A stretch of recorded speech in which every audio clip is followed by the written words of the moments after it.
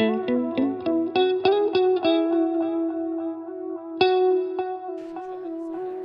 that us? Oh, we're on. Good morning. Oh my gosh, See oh my ya. gosh, we have to start. Happy Friday. Happy Friday, Friday, we made happy it. Friday, happy Friday. All of us Happy have Friday, made it. everyone. Welcome. Okay, so question number one for today is, why does it smell like that outside? Now, Dr. Payne, you are a lifelong Oregonian. I am. Why does it smell like that out there? Oh, yeah. Well, I didn't grow up in a valley like this. I Oh, grew up yeah. close to Mount Hood. Mm-hmm. And but this is, as the radio tells me, this is air stagnation. Air stagnation. It is when Yeah. there's no wind or weather coming through, and we live in a valley here, and so the air just kind of like settles and stops over our heads, and it's going to be like that for many days, maybe even weeks. But they said maybe next week it'll clear up. Be careful out there. I don't even really know what the protocols Be are care- for be- air just stagnation, but Be careful take care. out there is really what we're saying, and so We're that's not why. meteorologists or whatever. It's like, We're not meteorologists, okay? Yeah. We are theologians and biblical scholars, and we're bringing you another week of our panel. We're so excited that you're here. Yes. As you've noticed, these past few weeks, we've been talking about Jesus. And in order to talk about Jesus, indeed, actually, in order to talk about God at all, as hopefully all of us are noticing, we end up talking in metaphors. We end up calling God a father, and we end up calling Jesus a son. Even just to use language itself is a kind of metaphor, because you can actually say all these things, as those of you who are bilingual or trilingual know, in totally different languages, right? And so even our language is a kind of symbol or a symbolic gateway through which we access the world. So to call Jesus a son, as we continue to unpack that, is symbolic language in a sense. I do wonder this, though. I wanted to ask you this, and by the way, if this isn't something that you want to talk about, you can just deflect or go in Oh some my other gosh. What some are you other gonna ask me? some other weird, awkward direction. But Okay. I happen to know that you are a mother of two strapping sons, Yes. you and your wonderful husband Thomas. Yes, they are large. And to have that Large experience children. as a biological parent of sons is a very unique experience that could help you understand the creed. But I also happen to know that you've had an experience as a parent which is also different from that biological experience too. Yes. I wonder, would you mind talking about that, and like what light does that shed on any of this? Oh, wow. kind of stuff? Okay. Yeah. That is a personal question, and I am willing to answer it. Oh, I wonderful. feel like we all know each other pretty well, We're friends. right? We're friends here, We're right? friends. Yes, I am a mother of two sons. It's true. And they're hilarious and fun, and I talk about them a lot. But they were not my first children. My first children were two foster children who came into the home that I've shared with my husband for many years. And the one in particular lived with us for almost 3 years before being adopted. And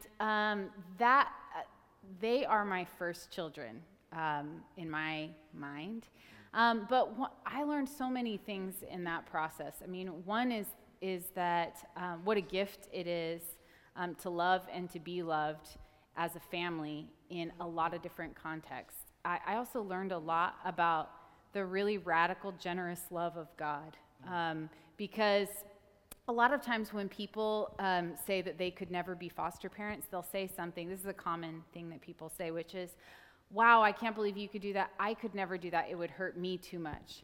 And I experienced a lot of pain through that process, because loving someone who's in such a traumatic situation and having limitations to what you can do for a child is very painful. But that is, I think, just a small picture of what it must feel like for God to love us as people, right? Wow. Like there's something that you need, the kind of love that God has for us. I experienced just a little bit of that. But also, one of the things that was really amazing about fostering was we had these two children in our lives, and then it came time for them to be adopted by other family members. And that was a hard thing for me, because we wanted for them to be permanent members of our household, but because of the state of Oregon, they have different policies about that. And so these children went to live with family members. Fortunately, I've kept in contact with them, and I think the most beautiful thing in the world has been to see those children grow into a family that didn't exist before they began living with them. And that has me thinking a lot about Jesus as son, because the Bible talks a lot about how Jesus is the only Son of God and that Christians are adopted into the family of God. So when I think about that is a beautiful, miraculous, sometimes really painful thing. It's a different thing to come into a family or to create a family through fostering and adopting than it is through biology. But it's one of the metaphors that the scripture uses when it talks about Jesus as son. So a lot of times, we don't use this a lot in like traditional evangelical circles, but the scriptures say that Jesus is our brother, right? And we are adopted into that family. So because that's what's got me thinking about. Yeah, because like biology, you don't get to pick your kids. They just kind of come out and you're like, oh, you know. And you love them. And you don't pick your parents. I mean, it's just like, this is a thing that happens. But when you start talking about foster parenting and this theological language of adoption, we're not talking about choices. Like God has agency, and there's some other bizarre like metaphor going on here. Yeah, I watched a video about a man who had been adopted, and he talked about how when he turned 40 years old, he called his parents and said, his adopted parents, and said, I choose you as my parents. Wow. Right? And he said that his father cried. Wow. When he heard that. Wow. And I think that is a powerful relationship. Right. And I think it's a really, really beautiful frame to think about who we are as Christians. So I'm going to let you, Dr. Payne, introduce the panelists. Yes, I'm going to go out with the I'm microphone so into the excited. wild, into the animals, okay? This is where I'm going. Oh, yes. All right. Thank you, Dr. Doak. And thank you so much to our panelists this morning. We have Dr. Sunggu Yang, who you heard from on Monday. We are super excited that you're here. Welcome back, Doctor. Sunggu has written on Dr. Yang has written on a number of topics, including he has a new book out on the preaching of Dr. Martin Luther King Jr., which is getting rave reviews in scholarly circles as well as in church settings. And we have Connie Armourding, Reverend Connie Armourding, who's also a professor here in Theo. I hear your group cheering for you. Is that Huber what I hear? 250. Where's Huber 250? Yes, excellent. Yes. She has many years of ministry experience. She is also a writer at Joy of It and just a really excellent minister of the gospel, and we're super excited that she's here. And then we also have Dr. Nijay Gupta, who you know before from earlier. And Dr. Yang, homiletician, which means the study of preaching, if you're not familiar with that term. And Dr. Gupta is a New Testament scholar. And so welcome to the panel, friends. Welcome. We're super happy that you're here. So I want to start with one question before we kick it to the students here, which is, Dr. Yang, you talked about Jesus and his role in relationship to the patriarchy, right? Patriarchy. So can you comment, and anyone on the panel, comment on what does it mean to call God as God Father if Jesus the Son is dismantling some of that? Yeah. Thank you, Dr. Payne, for the very, I think, critical insight of question, because I was dealing with that question as well, but my time was limited on this. Oh, I know, it's hard. And just to give my answer for your question very briefly, I'd like to read one verse from the Gospel of John. Probably many of you know this verse by heart, but let me read it from the NRSV version. And this verse goes like, "For God so loved the world that he gave his only Son, so that anyone who believes in him may not perish, but may have eternal life." The whole verse is very beautiful and aesthetically and symbolically and theologically, but I'd like to give my attention to the first phrase, which is what? God so loved the world. And as you may know, in the Gospel of John, this God is referred as God the Father. And when you read the Greek Bible and original Greek language for the New Testament, God so loved, this is written as ho theos agapesen. Agapesen is the different verb from agapao. And from agapao, we get agape, Am I right, anti-scholar, Dr. Nijay Gupta? So far, so good. So we got the word agape from agapao and agapesen. So which means in this verse, God the Father loved this world so much with his unconditional and sacrificial love. I think this is a huge, very distinctive Christian manifestation of God as the Father. If I'm wrong, if I'm mistaken, let me know. Nowhere in the Asian Near Eastern literature I have found that mentions God as unconditional and sacrificial God for human beings, both men and women. So in this verse, I see a strong, very distinctive Christian manifestation of God of unconditional and sacrificial love, and that God gave us his only Son. That's how I interpret God as the Father. Yeah, when I think about patriarchy as it was defined on Monday, just power and at times abuse of that power. So I think as we read about patriarchy through the scriptures, it's through the lens of our fallenness as in humanity. And so I see Jesus as he comes on the scene, he's restoring and he's redeeming, and so he's making wrong things right. So I think our perspective of God as patriarch is redeemed to what it should be, and not through the lens of the fallenness of man. Yeah, just briefly, one thing to think about is when Jesus introduces the Lord's Prayer in Matthew 6. The context of that in the Sermon on the Mount is when Jesus tells fellow Jews, don't be like the pagans. They're afraid of their God. Their God is way up there, and they're afraid they're going to say the wrong things. In the ancient religions of the Greco-Roman world, you had to say the deity's name exactly right or you would be cursed. And you'll be more blessed the more words you say. But you look at the Lord's Prayer, very short, very simple, and Jesus says, just speak from the heart. He cares. He knows before you even ask. You know, and even in the Gospels, he says, doesn't a father want to give their kids the best things? You know, they're not going to give you something horrible just because you ask. They're going to give you the best things. And it uses kind of our natural instincts of parenthood to show the love of God. So I think Jews actually had a radically warm and gracious view of the fatherhood of God compared to other views at the time.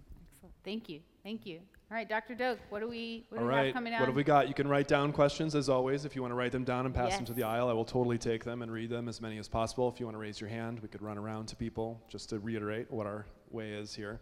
I've got one written down here. I'll just go for it. This person says, in a sense, look, we seem to be focusing on gender roles in the Bible rather than Jesus' purpose in coming to earth. I feel like this should be necessary because many people in here don't know the significance of dying on the cross for our sins or even basic stories about Jesus. What would you say to that question? Like, why the focus on gender when there's so much to unpack about Jesus? What does this mean? Thank you so much for that question. And I was indeed expecting that question because I deal with gender and sex a lot, I guess, on Monday. Well, as you may remember from my lecture on Monday, I said, Jesus is a savior, and Jesus came down, just as the question says, to save this world, both men and women. Well, once again, why men and women? As I said at the beginning, there are so many things Jesus did, right? And Jesus came down to save the world. He was saving us and liberating us from many social and spiritual sins.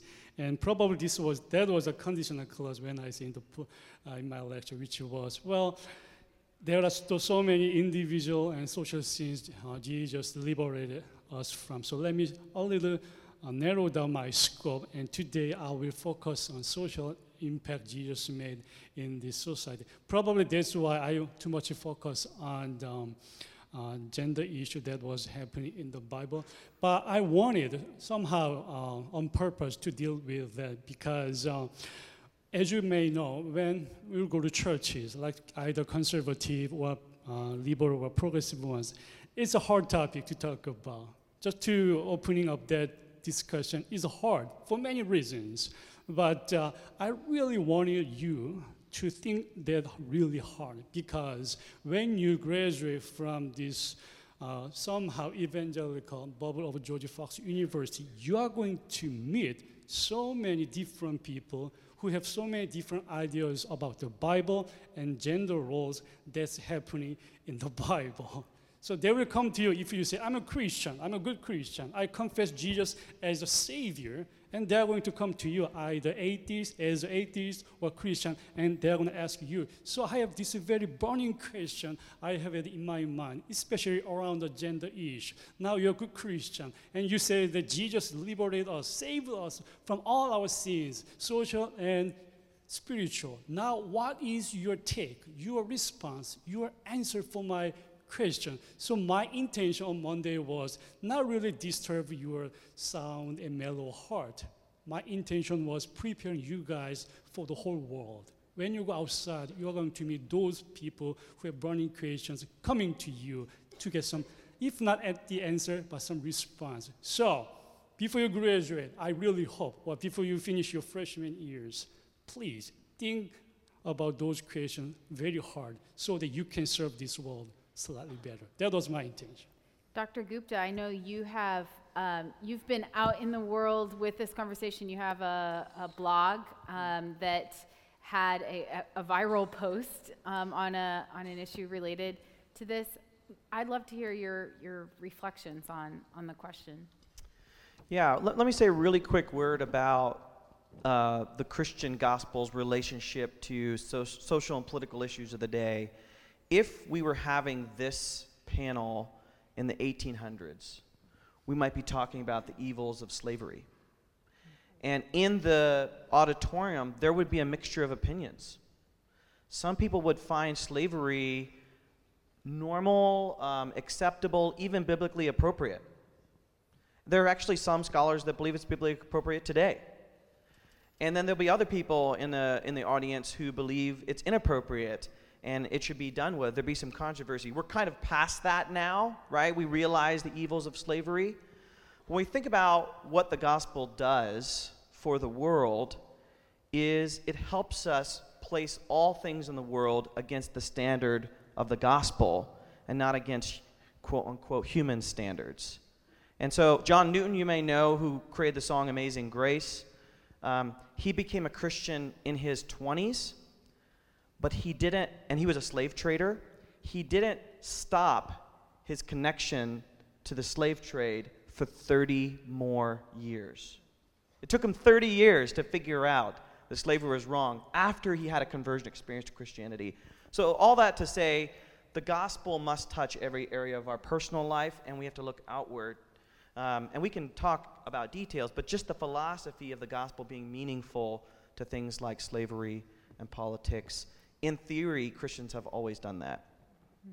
In terms of gender roles and things, my day job, my night job is to Uber my kids around everywhere to soccer, but my day job is to teach about the Bible, and I'll tell you, there is so much misunderstanding about what women do in the Bible and and there's so many people that just don't know about the amazing things that women did in biblical times that surpass our assumptions about women, what women did in the ancient world.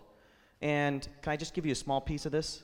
Yes, and then I'm going to ask all y'all to go back to Dr. Doak's thing about Jesus the Son. How does it, yeah.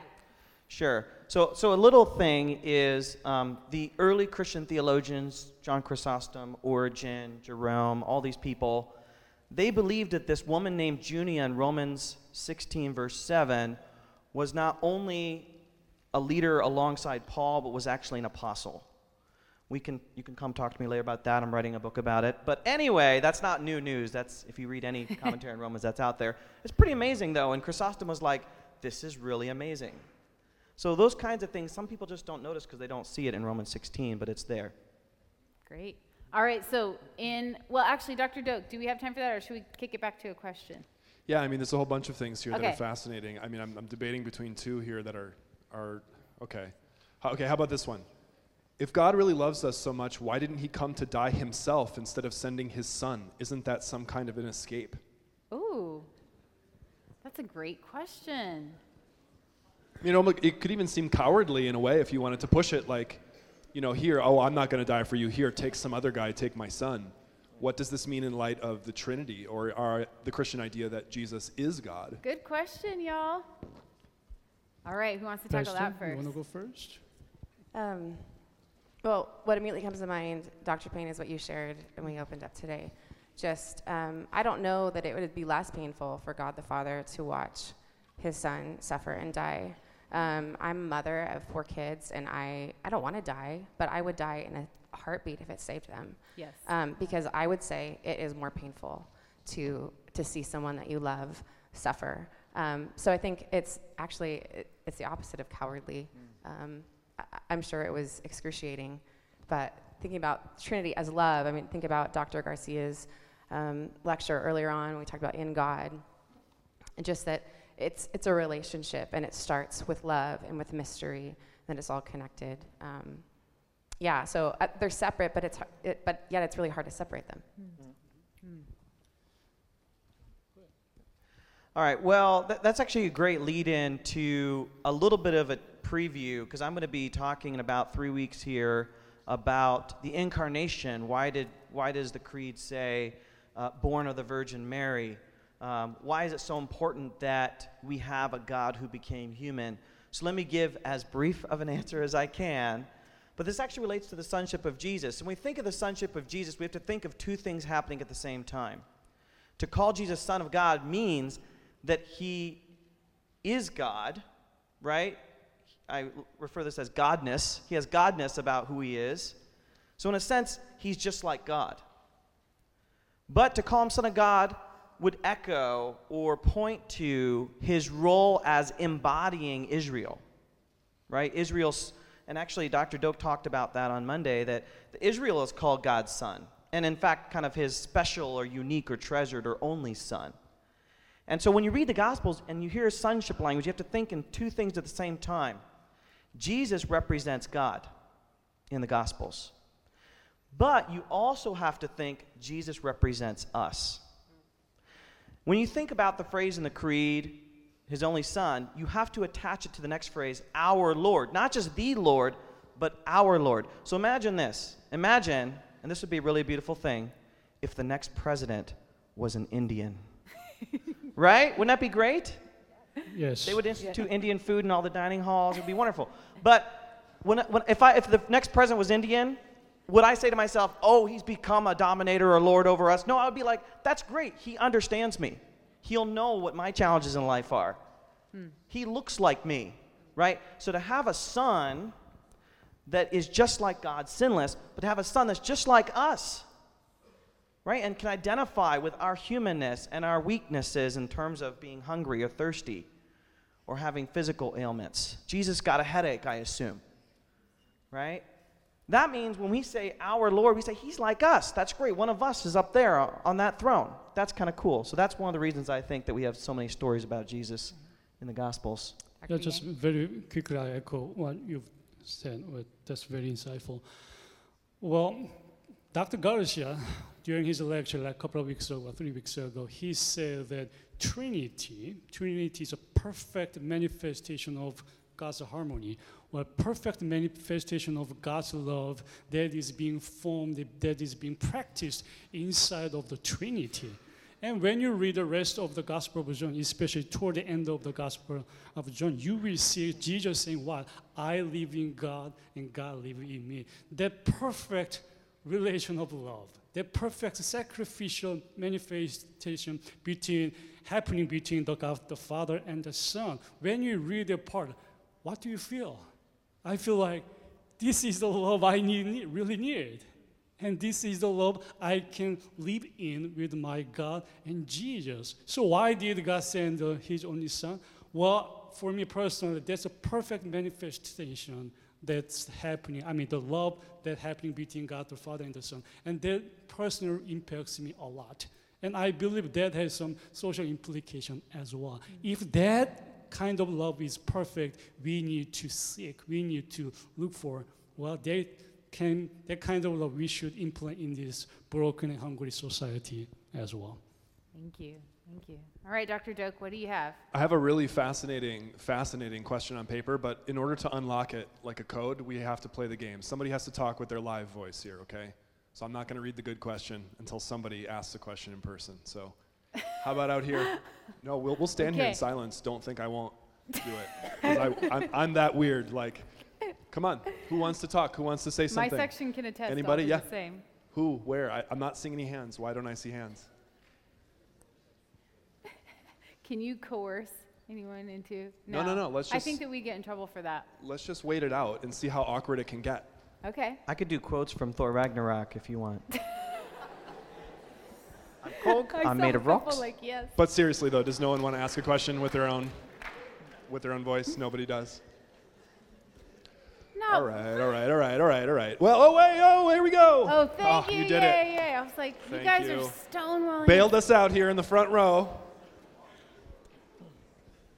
Go for it, man. Hey, my name's Noah. What's up, Noah? I'm in your group, actually. So this is a question I've been thinking about for a while, and it's kind of like, you know, we talk about miracles and we see them be done, and like I know people, you know, we pray for them, and they're in church, and they definitely happen. They happened in the time of Jesus, and they happen now. But like, if you need a miracle and it's not happening, how long do you work through that miracle? Like, how long do you ask for that miracle, or like ask for something to be done, or do you take it as like you just expect it not to be done and then just kind of chase after God? And I don't know. Does that make sense? Ooh, Kind of yeah. a question that like Okay. I wrestle with sometimes. So I like that one. All right. So I like that. What do you do if what you have prayed for in this moment in time has not come to pass? Be it miraculous. I would think, especially in regards to miracles. That's a good question. I wish that my spouse was here. He's a hospital chaplain, so he works with people who usually are dying, right? And so many of them have prayed for that to come to pass. So I appreciate that. That's a high stakes question, and one that I'm going to invite our panel to answer. Well, I'm a pastor too. So when I was pastoring, especially college students like you guys and adults, young adults, they call me to pray for their health when they are hospitalized or when their parents or grandpas or grandmas are in some critical situation.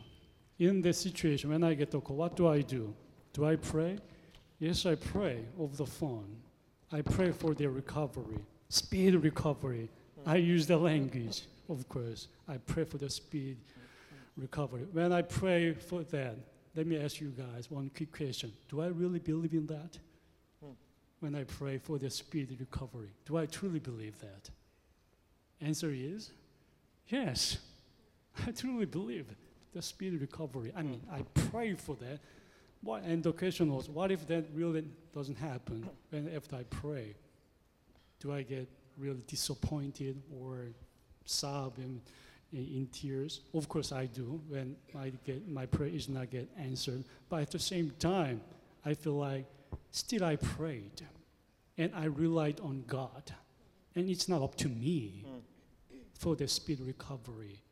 This is a somewhat Presbyterian Reformed interpretation, once again, of a human life. We totally rely on God, but I still pray so that I can keep my relationship with God. Well, the other day I was watching the Pentecost. Do we have any Foursquare Church people in this room? Yes. Excellent. If you go to Red Foursquare Hills Church, people. that's a The Foursquare founder of Foursquare Church, Amy McPherson. Semple McPherson. Oh, yes. I was watching her recent movie about her, and at the very beginning of the movie, she is kneeling down on the stage. What movie did you watch? Praying for the recovery of one of the boys. She is now about to raise the kid from the chair to on his feet again, and she was struggling on the stage. People shouting, people singing, "What? Heal him!" At the moment, she was like, "God, can I still do it? Am I really entitled to do it? Or should I do it? Can I go on?" In that question, she gets in some confusion and she runs away from her famous stage. I mean, that's the movie. I don't know really that really happens in the history. But what I see in the scene is, yes, we still pray, but we are limited human beings, but we still rely on God.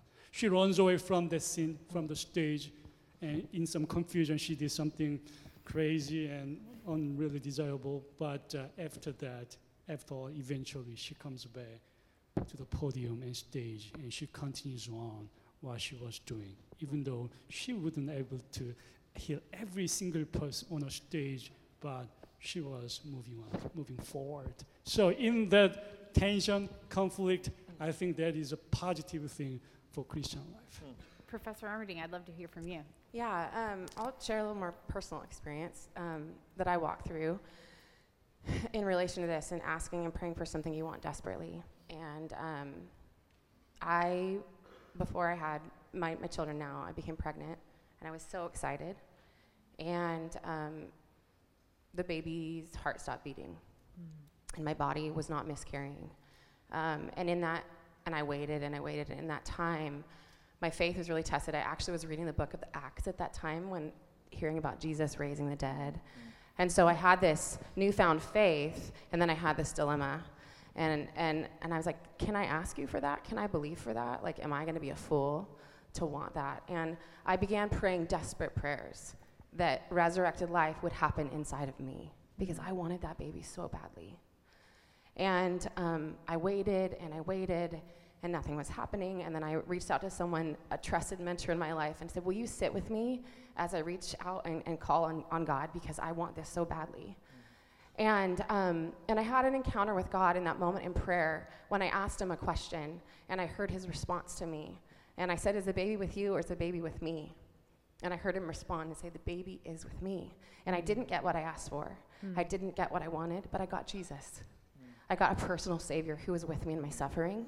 And I got someone that was so personal in that moment. He became God with me, understanding my suffering, understanding my pain. And that moment changed me forever. And that was the beginning of a prayer life that I began asking, contending for miraculous things. Some that I've seen and a lot that I haven't. But I'm going to continue to pray because I believe he is who he says he is. And I'm going to keep asking. And he will meet us in that. Even if we don't get the answer we want, he is God with us. He is close and he is present. And I think the asking matters. Prayer matters. Contending matters. And we get to see him at work in the world and making himself known to us. Wow, Professor, I'd like to be in your section. Y'all, that's excellent. Dr. Gupta, you wrote a whole book on prayer, the Lord's Prayer. Any thoughts before we kick it back to? Yeah, well, I'll give you some Greek here, so you feel like your Friday is more complete. But the Greek word for miracles is actually dunamis, which means powerful works of God. And so the first thing to say when we're talking about miracles is these are about what God does for his glory. The second thing to say is in the Gospel of John, miracles are called signs. They point to God. And so when God does miracles in the Bible, he doesn't do them just to make us more comfortable, even though sometimes that happens and it's great. He does it really for us to better understand who he is. And whenever I talk about miracles in the Bible, I say that Jesus didn't heal everybody he could. He didn't bring his own cousin John the Baptist back from the dead. Right? And so when I think about why miracles happen sometimes, not others, I guess the basic thing I would say, and I don't want to make it trite, I suffer from chronic pain. I've had some really rough experiences in my life, and I'll talk about that in a few weeks. But when I think about my heroes in the faith, they're not people, they're people that have walked hard lives, but they live with the peace of God. So I think about these people who have illnesses or have just deep pain in their life, but you see the maturity that comes out of that. So, when I think about why miracles happen or don't happen, I don't chalk it up to our prayers. I think if our prayers are, God, I put this before you. Here's what I would like. Here's what I think would bring you glory, but I trust that you will do what brings you the most glory. That's a hard place to be in, obviously. But when I think about, for my kids, I don't want to shield them from suffering. But I want them to know the gospel in the midst of that, I guess. That's the way I would respond. Wow. All right. Thank you. Thank you. Dr. Doak? I have 2 questions here on paper. I wonder if I can get 2 questions in, just rapid fire. So quicker responses from the panelists. Maybe we could hear from everybody, like a lightning round or something like that. Yeah, that's on these good. 2. This is bringing us back to the language of Jesus as son, in particular the idea of patriarchy and women and this kind of stuff. Here's the first one in no particular order. In Catholicism, the Virgin Mary is a super important figure, the mother of all mothers. Why is it in some denominations of Christianity she isn't celebrated? Oh, great. Okay, lightning round. I love this question so much. Great. Who wants to take it on first? Let's I just wish go I had, down the like, a line. little timer. Okay, Just go down the line. Okay, Dr. Yang, will you start us Right. off? Very briefly, I'm a Presbyterian, so once again, let me take that into the answer. Well, we love Mary, Mary, the mother of Jesus. We just don't have that much significance. Well, Catholicism, from the beginning, they have a very strong emphasis on Mary, the mother of God, or mother of Jesus. Well, I'm not really opposed. I'm not really against it. There's a different way of respecting the tradition, and we Presbyterians somehow developed more with a tradition having more focus on the word. So when you go to Baptist church, as you may know, for them baptism is the strong emphasis in their faith. And when you go to the Methodist, as you may know, they have a very strong focus on social justice and Holy Spirit. So you might want to say, well, why so many denominations and so many different paths of getting to God? Well, think about your own life, your own friends. When you ask your own Christian friends, you may get different answers and different interpretations of Jesus and the Holy Spirit as well. So individuals are different. So denominations are different, having different emphasis in the Christian tradition, but all together, I believe, they work together to provide the whole picture of God and the Christianity. All right, Professor? This isn't really working as a lightning round, so I'm going to ask the second question. Do it. Okay. If Jesus really destroyed patriarchy, could he still have done it as a woman?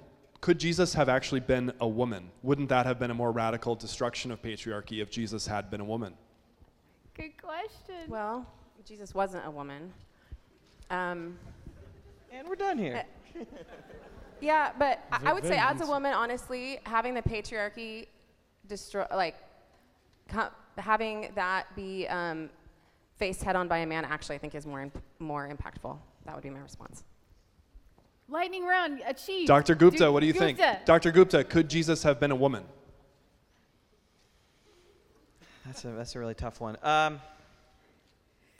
I mean, it's kind of speculation to wonder. I mean, I often wonder why the disciples were only men. So I'll frame it in terms of that broader category.